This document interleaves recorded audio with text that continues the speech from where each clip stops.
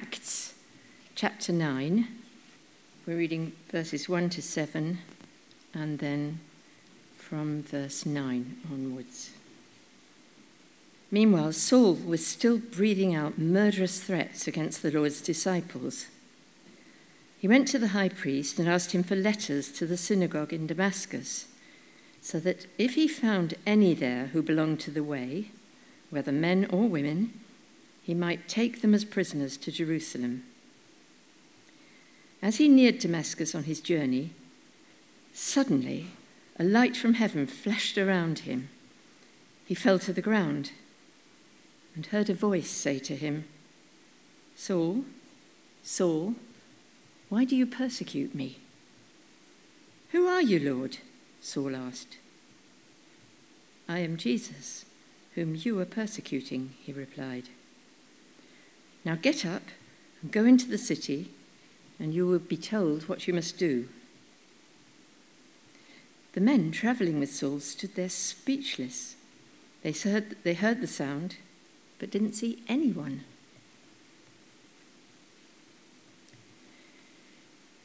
For 3 days he was blind and didn't eat or drink anything. In Damascus there was a disciple named Ananias. The Lord called to him in a vision. "Ananias?" "Yes, Lord," he answered. The Lord told him, "Go to the house of Judas on Straight Street and ask for a man from Tarsus named Saul, for he's praying. In a vision he has seen a man named Ananias come and place his hands on him to restore his sight." "Lord," Ananias answered, "I've heard many reports about this man and all the harm he's done to your people in Jerusalem. And he's come here with authority from the chief priests to arrest all who call on your name." But the Lord said to Ananias, "Go. This man is my chosen instrument to proclaim my name to the Gentiles and their kings and to the people of Israel. I will show him how much he must suffer for my name." Then Ananias went to the house and entered it. Placing his hands on Saul, he said, "Brother Saul, the Lord, Jesus who appeared to you on the road as you were coming here, has sent me so that you may see again and be filled with the Holy Spirit." Immediately, something like scales fell from Saul's eyes and he could see again. He got up and was baptized, and after taking some food, he regained his strength. This is the word of the Lord. Thanks be to God.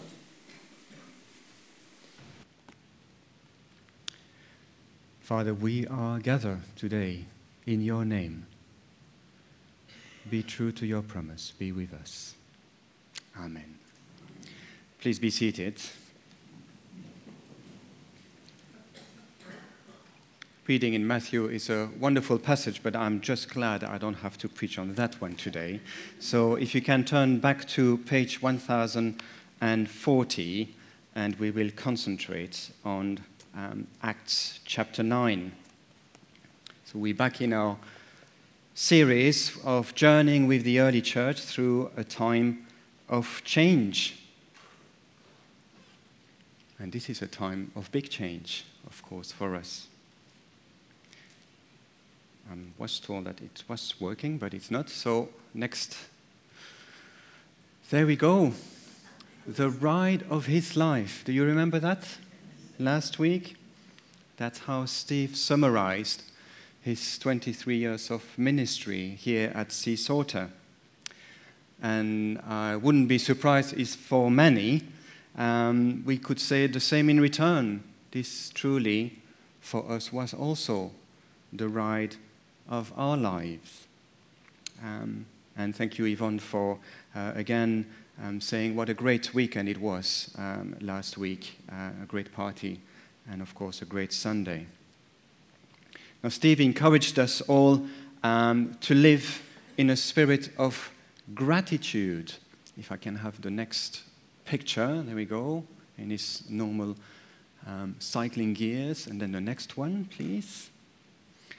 a spirit of gratitude, firmly grounded in the knowledge that we are all loved and precious in God's sight. And using the first chapter of the epistle to the Philippians, if you were not here, he showed how leaders come and go. Some plant seeds, others water plants, but it is God who makes the church flourish. It's not the one who plants or the one who waters who's at the center of it, but God who makes things grow. And so we can be grateful for what we have received through the ministry of Steve and his family, but we can also look forward with anticipation to what God has in store for us all. Now, today's reading is all about, and if I can get the next one, interruptions, callings, challenges, and blessings. Interruptions, thank you very much. Let's look at this passage, chapter 9, and let's see how God interrupts Saul in a direct manner.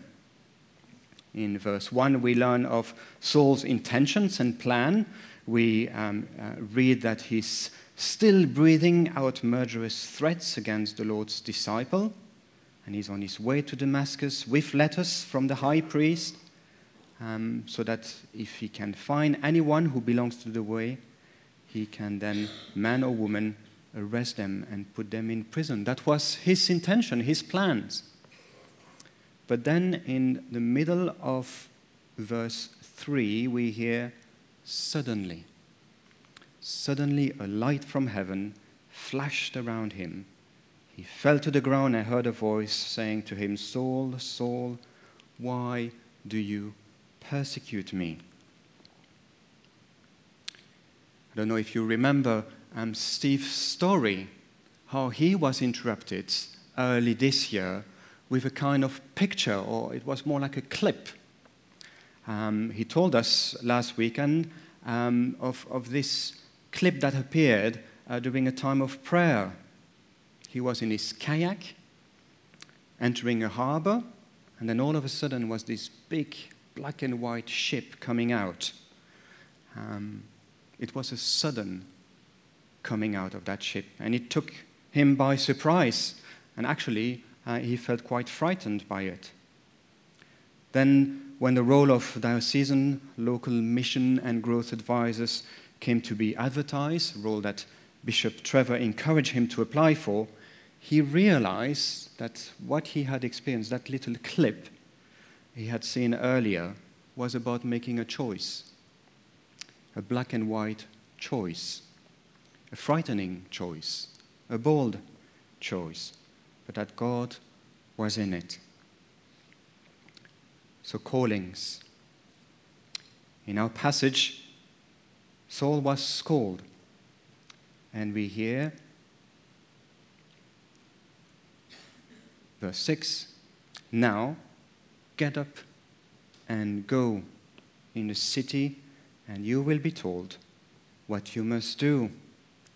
Get up and go. And his response in verse 8 that he did get up from the ground and went to Damascus. Steve also got up. He didn't enter a city, but a new role. And he needs our constant prayers for that. But there is another part in our reading today. We have another person who goes through the same motions. And this man in our reading is called Ananias. He goes through the same process than Saul. Let's look at verse 10. In Damascus, there was a disciple named Ananias. The Lord called to him in a vision too, and said, Ananias, he replied. The Lord told him in verse 11, go, and some translation has, get up and go to the house of Judah on Straight Street and ask for a man from Tarsus named Saul. Both Saul and Ananias were caught up in God's interruptions. and both were called to get up and go. And so both Steve and us as a church have been caught up in God's interruptions, and both have been called to get up and go. For Steve, it was a literal getting up and going somewhere else. For us, it's not a leaving the church to go somewhere else, but I think it's more stepping up to the mark and embracing whatever God has now in store for us in this new phase. Of course, any calling will bring its challenges. For Saul and Ananias, the new phase was disturbing at first, to say the least. Saul lost his sight. He became blind, and he had to be led by others in Damascus. Ananias here, we learn that he's afraid. I have heard many reports, we read in verse 13, about this man and all the harm that he has done to your people in Jerusalem. Lord, are you sure about this? Transitions are never easy, and we should not dismiss that. Saying goodbye to someone we have come to deeply love and trust is painful. It is a kind of grieving for us, and we need to go through that journey together. I have here a slide of the stages of grief. Maybe you've seen that before. Elizabeth and David are those two who've been leading that kind of idea of going through different stages in our griefs. This was first applied when someone received the news that possibly the person has a terminal illness, and the kind of then process it goes through. But it has then been applied also to general loss and grief that's also then linked to losses. And of course, losing Steve is a kind of grievous loss. And so denial can be the stage where we become this is just too overwhelming to take in. This new reality doesn't seem to make sense. We stand in a state of shock. We feel numb. But denial and shock are part of the process and help us to cope. There is some grace in that stage of denial. But the problem is, each time, if we get stuck in one of those stages, it's good to go through them, but the problem is when we get stuck.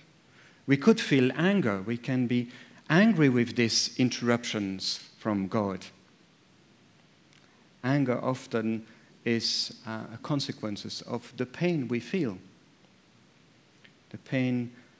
Our pain coming from feeling maybe deserted or abandoned. And then there is this bargaining place where maybe we can meet halfway. Maybe you, Fabian, can be our next vicar. That would be nice. But it's not going to happen. You will have to choose a new vicar. And he or she is going to be different. And they're going to be some unknown. And it's difficult. And then the stage of depression, or some say despair, where you start realizing what it really means, the new situation. And that can be scary. You realize what the loss means and its accompanying pain, and you accept that. And so you slowly move into that accepting. And accepting doesn't mean, I'm okay. Accepting is that you actually carry out the whole reality with you. The hopes, the pain, the scary bit, the good bit. You recognize that this is actually now a new reality which is here to stay.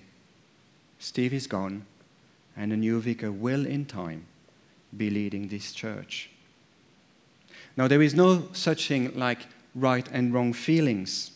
What we feel is what we feel. The issue is whether we can own our feelings and work through them to the point that we can let go. And this will take time. This will be a journey that we should do together. We should commit ourselves to do that journey of grieving together, so that we as a church will be ready for a new relationship with the next vicar. And I think what will sustain us on this journey is prayer. And I therefore encourage us all to pray. First, to pray with gratitude for all that we have received through Steve's ministry. Second, to pray with honesty about how these changes affect us. And finally, to pray with faith, looking forward to what God has in store for us all. And so I've put here our prayer for the vacancy. And can we do that this morning together? The prayer for our vacancy. Shall we all stand and pray that together?